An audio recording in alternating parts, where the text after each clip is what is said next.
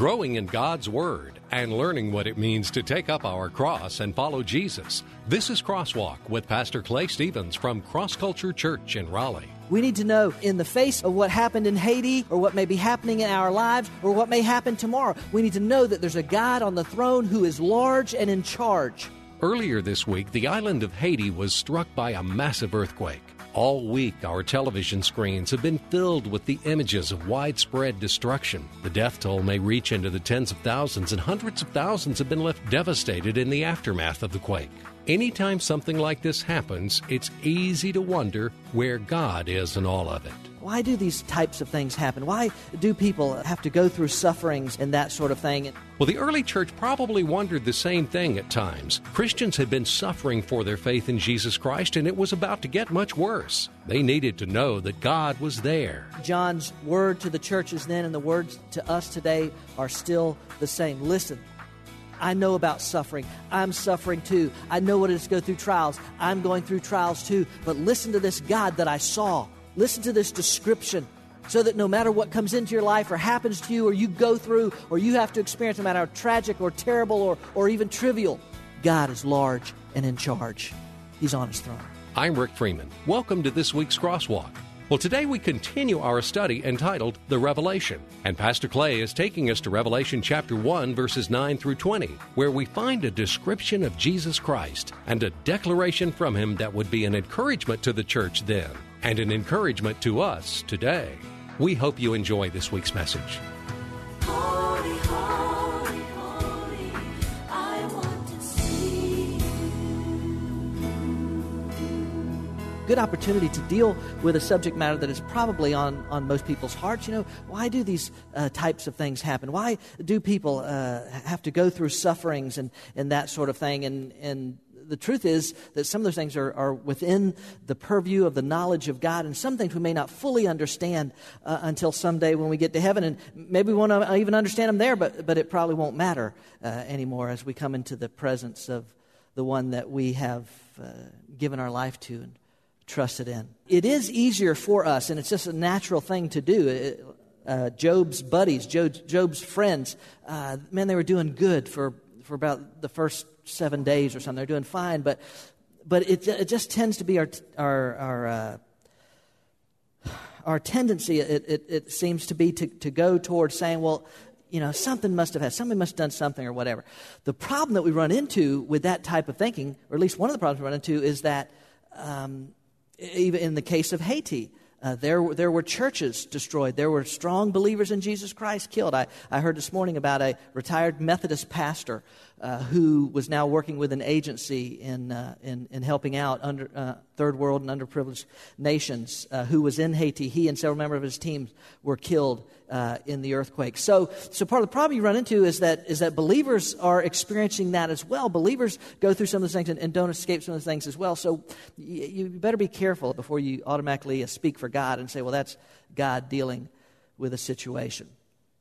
There was a situation in the first century church as well that needed to be addressed in a lot of different ways as a result of what was going on, what was transpiring, and what was going to transpire. God had John, and we've already established that was John the Apostle, write a letter, a revelation, an unveiling that came to him from Jesus Christ. We are in now our third week of the Revelation. We haven't gotten out of chapter 1 yet, but by the grace of God, we will get out of chapter 1 today. Revelation chapter 1, verses 9 through 20 this morning is where we are. If you brought a copy of God's Word, you can feel free to open to it. The text will also be up on the screen as well. If you'd like to take notes, there's an outline on the back of your information sheet. And you've even got a little desk that you can pull up there and write on if that helps you. You were probably given a pen when you came in. By the way, those pens, we do encourage you. You get a pen each week. You know, we go through a lot of pens each week. Folks take them home. That's fine. We want you to do that. But what we'd love for you to do is to lose it someplace. Lose it at a restaurant. Lose it at your workplace. Just lose it around somewhere. And there you go. Revelation chapter 1, verse 9. picking up from where we finished last week in verse 8. I, John, your brother and fellow partaker in the tribulation and kingdom and perseverance, which are in Jesus, was on the island called Patmos because of the word of God and the testimony of Jesus. I was in the Spirit on the Lord's day, and I heard behind me a loud voice, like the sound of a trumpet, saying, "Write in a book what you see, and send it to the 7 churches, to Ephesus, and to Smyrna, to Pergamum, to Thyatira, and to Sardis, and to Philadelphia, and to Laodicea." Verse 12, then I turned to see the voice that was speaking with me, and having turned, I saw 7 golden lampstands. And in the middle of the lampstands, I saw one like a son of man, clothed in a robe reaching to his feet, and girded across his chest with a golden sash. His head and his hair were white like white wool, like snow. His eyes were like a flame of fire. His feet were like burnished bronze when it has been made to glow in a furnace. And his voice was like the sound of many waters. In his right hand he held 7 stars, and out of his mouth came a sharp 2-edged sword. And his face was like the sun shining in its strength. When I saw him, I fell at his feet like a dead man. And he placed his right hand on me, saying, "Do not be afraid. I am the first and the last, and the living one. And I was dead, and behold, I am alive forevermore, and I have the keys of death and of Hades. Therefore, write the things which you have seen, and the things which are, and the things which will take place after these things. As for the mystery of the 7 stars which you saw in my right hand, and the 7 golden lampstands, the 7 stars are the angels of the 7 churches, and the 7 lampstands are the 7 churches." Father, thank you so much today for this revelation, this unveiling. Even already in chapter 1, there are some things that perhaps are a little strange to us, Lord God. This whole thing about lampstands and stars in your hand, and this 2-edged sword that comes out of your mouth, and this description of you, Lord. We want to rightly handle your word. We want to accurately divide it, and not just so that we can go out of here and say that we did that, but so that our lives can be impacted and changed as a result of it. Father, my prayer has been, will continue to be throughout this study of the book of Revelation, that it would be more than informational, but that it would be transformational. That as a result of the unveiling that we discover within this book, that you would take it and impact our lives in a way that we will never be the same as a result of it. So accomplish your purposes and your will through me, your messenger boy. I'm just honored to have that privilege today. May our hearts, our minds, our spirits be open and receptive to what you would say. And may your name be glorified. Amen. Okay, we're walking through it, verse by verse by verse at this point. There will come places where we'll pick up larger chunks at a time, still covering the context of the verse. But right now, really, as John's still in this opening greeting, still in this opening salutation to the churches that he's writing to, it really is, I think, is important to walk through this thing verse by verse by verse and look at it so that we have a really clear understanding of who it is John's writing to, what it is that John is saying, and what it means for our lives. So, this morning in verse 9, it says, I'm just walk back through it again. Verse 9, I, John, your brother and fellow partaker in the tribulation and kingdom and perseverance which are in Jesus, was on the island called Patmos because of the word of God and the testimony of Jesus. John is suffering. He is suffering for his faith, his belief in Jesus Christ. Specifically, he says that he is a fellow partaker. See, the churches, they were already under some persecution. The Roman government was beginning more and more to clamp down on who Christianity, what Christianity was, and who Christians were, and their exclusive devotion to this one called Christ, and their refusal to bow down and acknowledge emperor, to acknowledge Caesar as God. And so it was bad. It was only going to get worse. And John says, hey, I'm with you. I'm a fellow partaker in the tribulation. What I like is that he adds, and kingdom and perseverance, which are in Jesus. I think that's really significant both for the churches that he's writing to and for the church today. I think it's important that we understand that he says, I'm a fellow partaker in the tribulation and kingdom and perseverance, which are in Jesus. Because I think what it says to us is that while John says, yes, I'm suffering, but that's not where my focus is. He's focusing instead on the reason for his suffering, on the reason for his tribulation. I'm a fellow partaker in the tribulation and the kingdom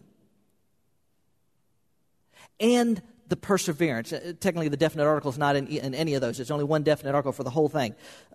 Fellow partaker in the tribulation, kingdom, perseverance. So instead of focusing and saying, oh, why me? Oh, poor, pitiful me. I'm suffering. I'm having to go through this. And why am I having to do all this? Instead, John seems to be focused on the fact that this is for the kingdom. The kingdom is ultimately what matters, and that God is working out his plans, and he is being sustained. He is being carried through this by the perseverance that comes from his faith in Jesus Christ.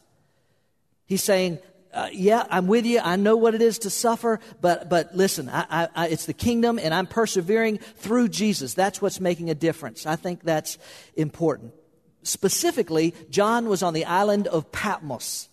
It's a small island, I think about 6 miles, anywhere from 5-6 miles wide, about 10 miles long, in the Aegean Sea, off the coast of Asia Minor. And it was on this island. It's kind of a barren, rocky, from what I've seen pictures, I've seen kind of a rocky, pretty much treeless island. There's some reports that there was mining going on there, and that part of John's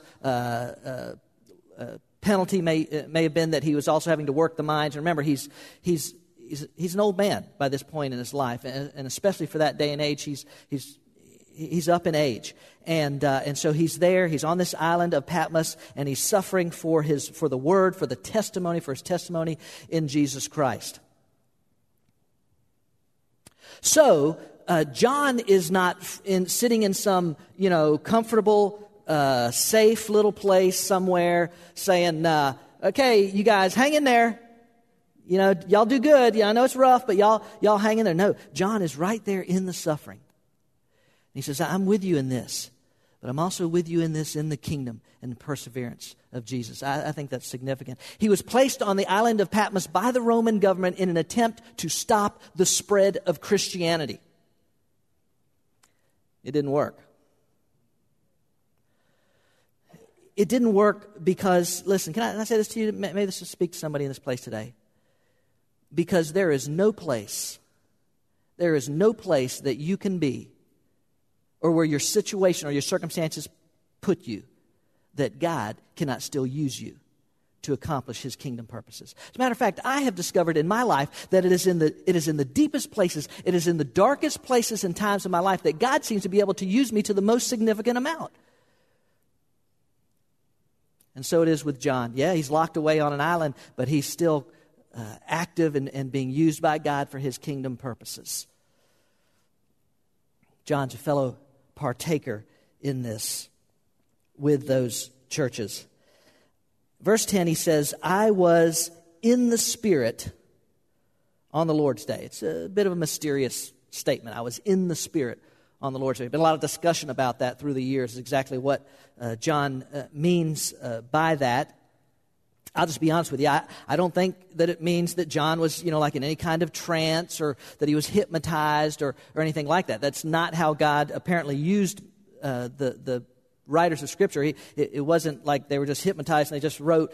God used their personalities. He used their education. He used their passions. He used all of that in the recording of His Word. I think what it means when John says he was in the Spirit is that John had placed himself in position to hear God speak to him, particularly in a special way that revelation of Scripture was given. We can't say for sure how exactly it was because God's not doing this anymore.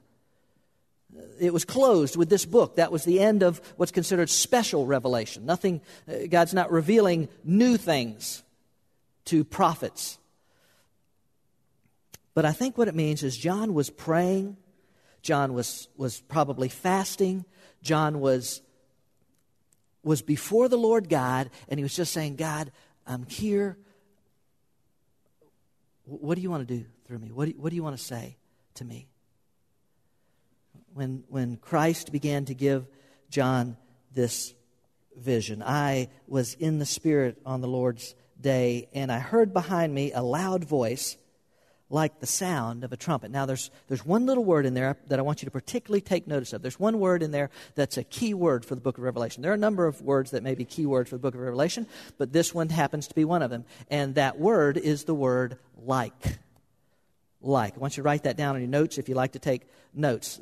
That little key word is the word like. Like is a word that shows up a lot in the book of Revelation, and you need to take notice of it.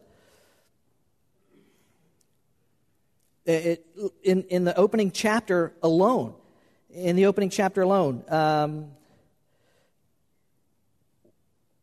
he talks about like the sound of a trumpet in verse 10. In verse 14, his head and hair were like white wool, like snow, eyes like a flame of fire. His feet were like burnished bronze.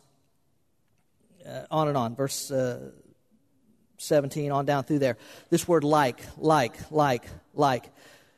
You need to pay attention to this, particularly in the book of anytime when you're interpreting Scripture, particularly in the book of Revelation. Because what you need to remember is that as John goes through this book, he's giving you what Christ is giving to him. And some of the things that God begins to reveal to John, he's never really even seen before. Or he's not seen something quite like that before. And so he's trying to describe it to his readers, both in the first century and even still us today. He's trying to describe something that maybe he's never even seen before, or it's not like something that he's seen before. So he's trying to give as good a description as he possibly can as he begins to do that. Like a voice, like the sound of a trumpet. So in other words, when John says that in verse 10, behind me a voice like the sound of a trumpet, he's not necessarily saying, I heard a trumpet.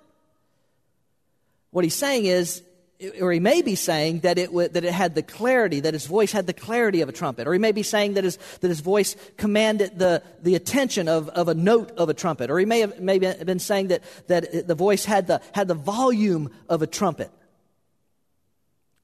Or it may have been a little bit of all of that. But this word like is a key word. And you'll see further on into the book of Revelation when he begins to describe some of the things, why that word is so important. In verse 11, he says, saying, write in a book what you see and send it to the 7 churches. And you see those on the map that comes up, the 7 churches that John is writing to on Asia Minor, Ephesus, Laodicea is down there, Smyrna, Sardis, Philadelphia, Thyatira, Pergamum. These cities were actual literal cities, and there were actual literal churches that had begun there.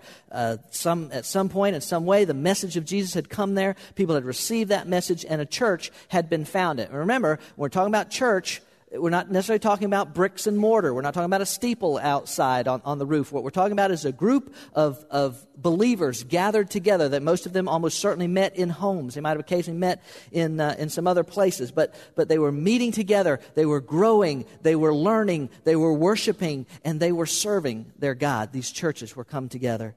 Write this down. Send it to those 7 churches. And then in verse 12 he says, then I turned to see the voice that was speaking with me, and having turned I saw 7 golden lampstands. Now we'll handle the lampstands at the end, or more particularly Jesus will handle it, but we'll talk about it at the end. Verse 13, And in the middle of the lampstands, I saw one like a son of man, clothed in a robe reaching to his feet and girded across his chest with a golden sash. Let me talk about this whole thing for just a few minutes, 13 really all the way through 16. We'll talk about the lampstands, but Jesus starts out in verse 13 and says, in the middle of the lampstands, I saw one like a son of man. So here's these lampstands. There's 7 individual lampstands, and in John's vision, he sees them. They're apparently in a circular position. And in the middle of the one, he says, one like a son of man. Now, son of man, some of you may know, was a very popular reference that Jesus used himself in referring to himself. You go back in the Gospels, you'll find several places where Jesus refers to himself as the Son of Man. Why John says, like a son of man, it's open for debate. Not really sure why he says that. It could be, and we read the description just a moment ago, we'll look at it again. It could be that as John looks at this person, whoever is in there in that circle and surrounded by these lampstands, as John looks in there, and you heard that description, it could be that John said, well, it looks like a man, but not like any man I've ever seen before.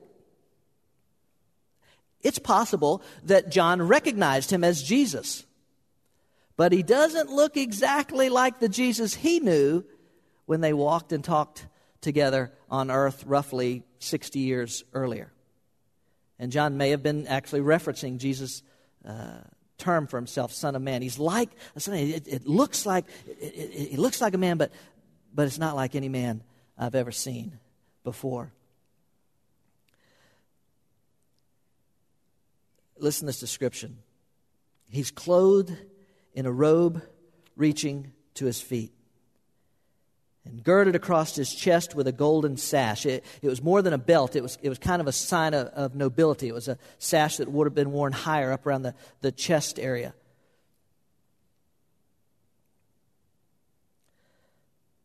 His head and his hair were white like white wool, like snow. And his eyes were like a flame of fire. His feet were like burnished bronze when it has been made to glow in a furnace. And his voice was like the sound of many waters, which I take to mean, quite honestly, that his voice commanded respect, that it carried. You ever been around a waterfall? I've never been to Niagara Falls. I've seen pictures of it, but even what would be a smaller waterfall, the volume of water pouring over the falls as it makes this commanding sound that usually overpowers everything else around it. In his right hand he held 7 stars. Out of his mouth came a sharp 2-edged sword, and his face was like the sun shining in its strength. When you read this description of Jesus that John gives, it really is no wonder that John, as it says, falls at Jesus' feet as a dead man. It's just this magnificent view of this one who clearly is Christ. There's no question about that. And Jesus says as much in when he makes his declaration in a moment. But John falls as a dead man in the presence of this one who is not like anyone he's ever seen before, and certainly not necessarily like the Jesus that walked on the earth. Warren Wiersbe puts it this way. Wiersbe says, the whole vision of Christ that John sees and describes was totally different in appearance from the Savior that John knew when he was ministering on earth. He was not the meek and mild Jewish carpenter anymore. He is the risen, glorified, exalted Son of God, the priest king who has the authority to judge all men. It's no wonder he fell at his feet. That really is the description of Christ that you and I need to carry with us today. To pick up on Wiersbe's idea, ladies and gentlemen, listen, he's not the little baby in the manger anymore.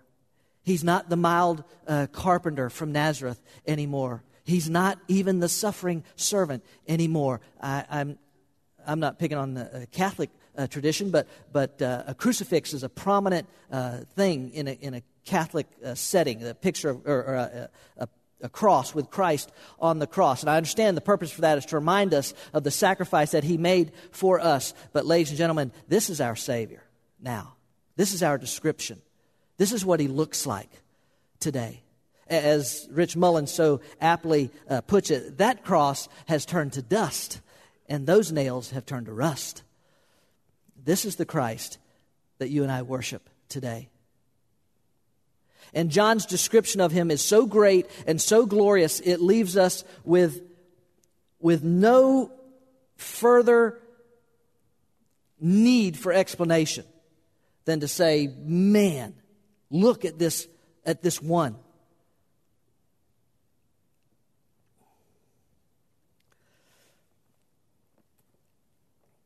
The two-edged sword in verse 16 is a reference to the Word of God. It shows up again in Revelation 19:15. You'll see it when we get there one of these days.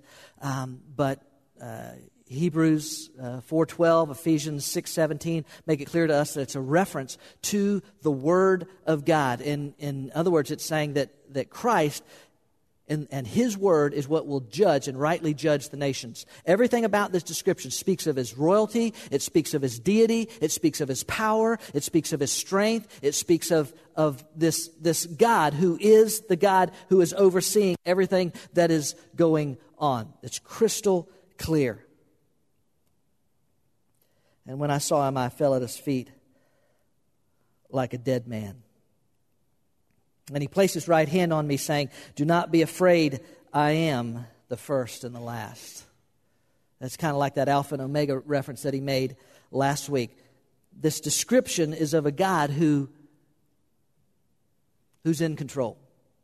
Which really brings us to the BP squared today. It really brings us to the big picture biblical principle that John has been building up all through chapter 1. And the BP squared, the big picture biblical principle is simply this: God is large and in charge. If anything comes out of this chapter 1 salutation, it ought to be that. And remember, this is exactly what those churches need to hear. And by the way, it's exactly what we need to hear still today. We need to know in the face of what happened in Haiti, or what may be happening in our lives, or what may happen tomorrow, we need to know that there's a God on the throne who is large and in charge.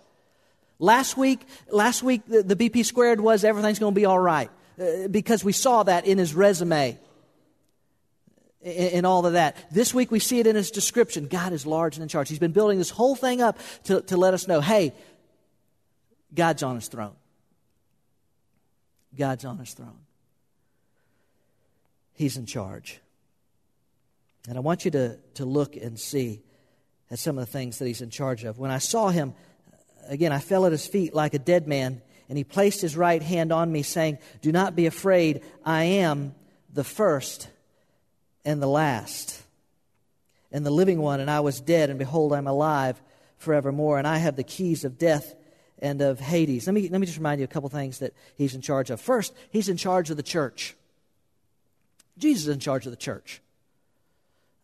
That's pretty clear from these 7 lampstands that are gathered around Him. Here's Christ in the middle of them. It's Christ who's the one, the focus of their attention. It's Christ who's providing them the power that they need in their lives. He's in charge of the church. And as they look to Him for their strength and for their power, they understand that He is the one who is in charge. He's also in charge, and we're going to look at it in just a minute. He's also in charge of the pastors, which is ultimately what I think he's getting at in those 7 stars, and we'll talk about that. He's in charge. It doesn't belong to the church. Doesn't belong to the people. It doesn't belong to the pastors, the elders of the church. The church belongs to Christ. It's His. He's in charge of it. He's also in charge of life and death. That's what He says when He says, "I am the first and the last, and the living one. I was dead, and behold, I am alive forevermore, and I have the keys of death and Hades."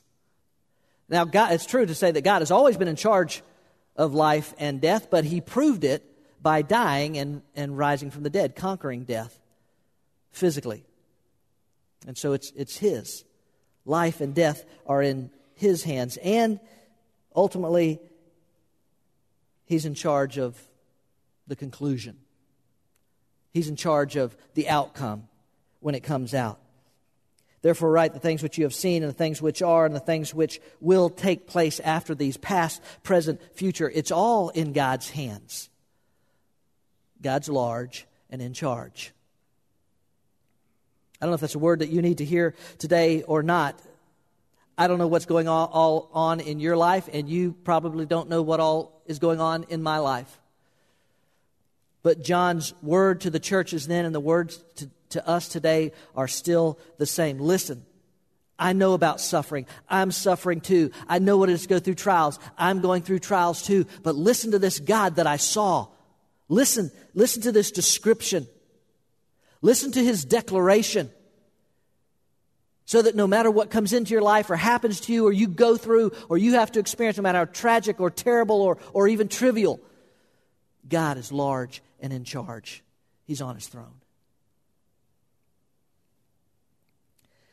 Verse 20 is one of those places where Jesus actually interprets the Scripture for us. He tells us the answers to these symbols. As for the mystery of the 7 stars which you saw in my right hand, and the 7 golden lampstands, the seven stars are the angels of the 7 churches, and the 7 lampstands are the 7 churches. The lampstands, that's easy.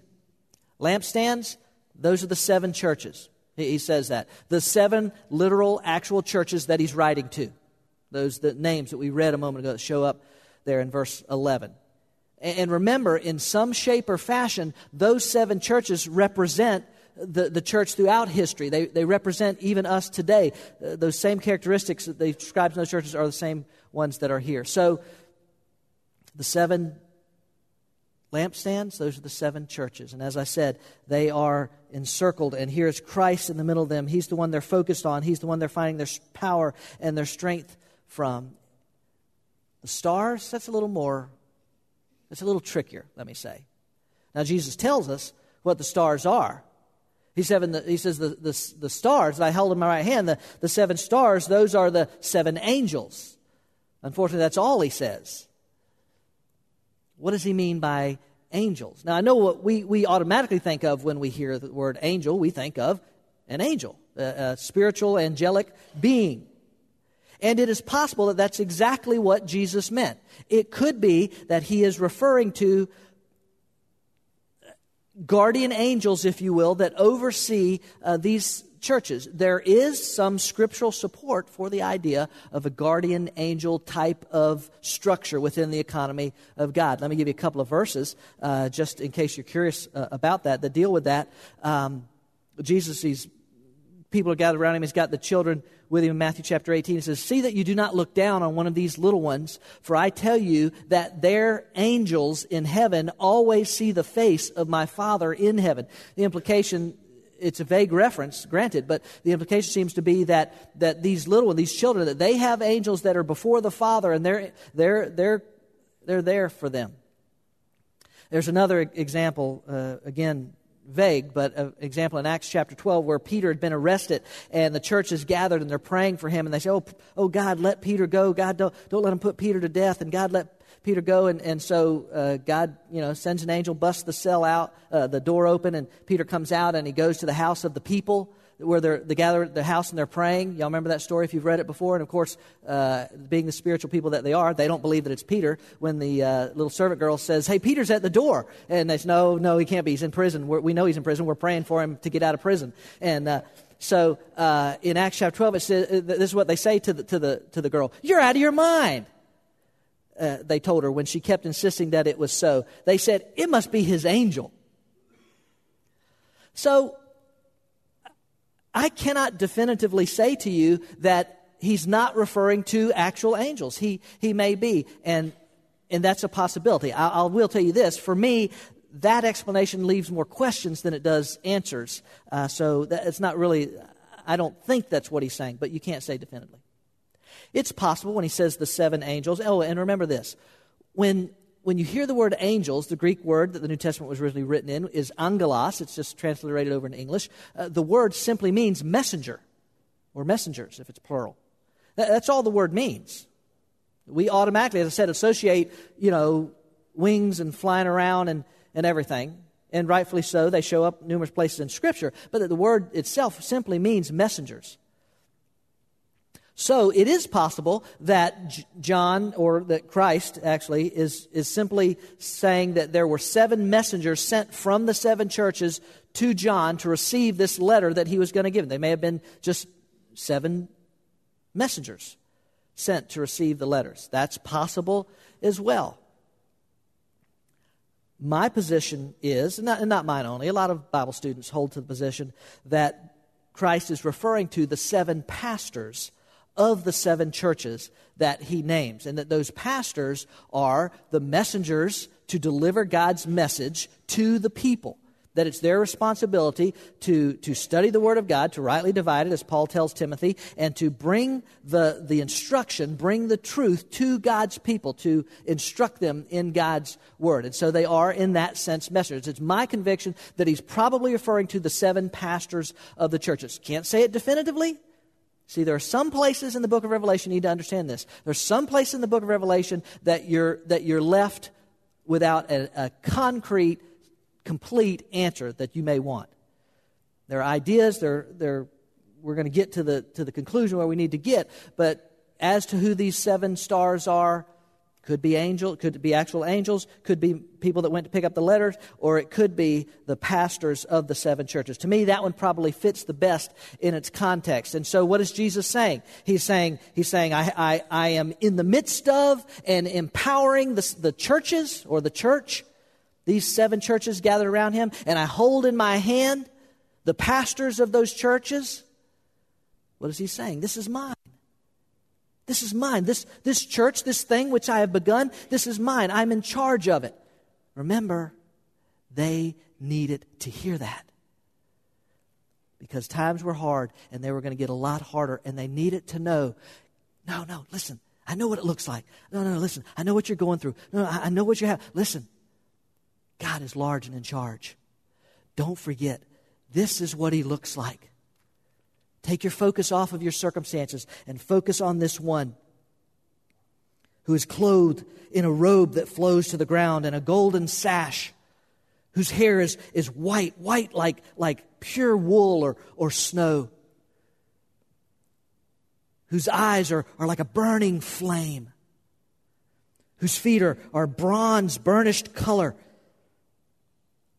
Its strength, its power.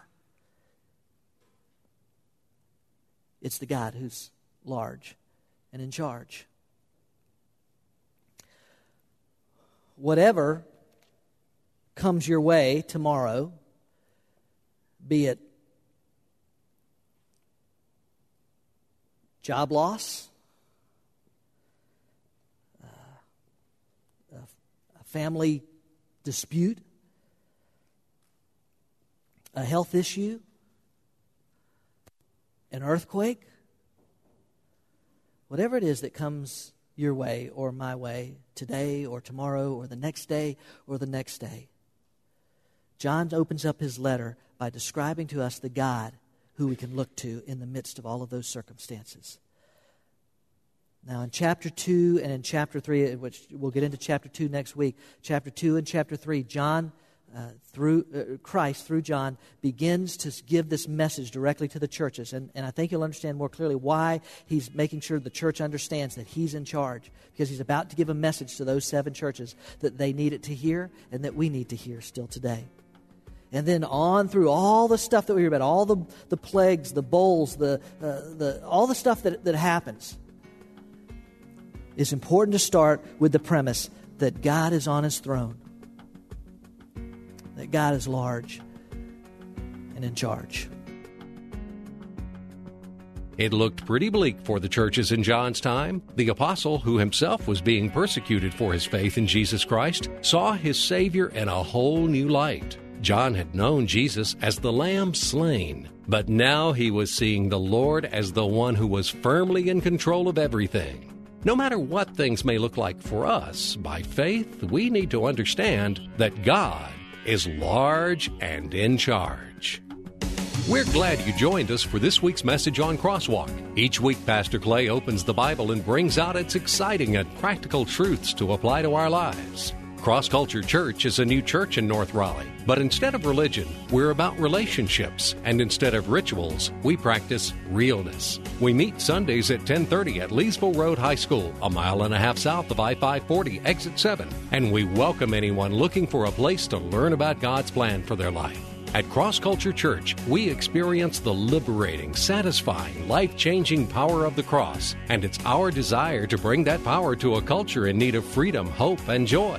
We hope you'll come join us on a Sunday morning. We'll save a seat for you.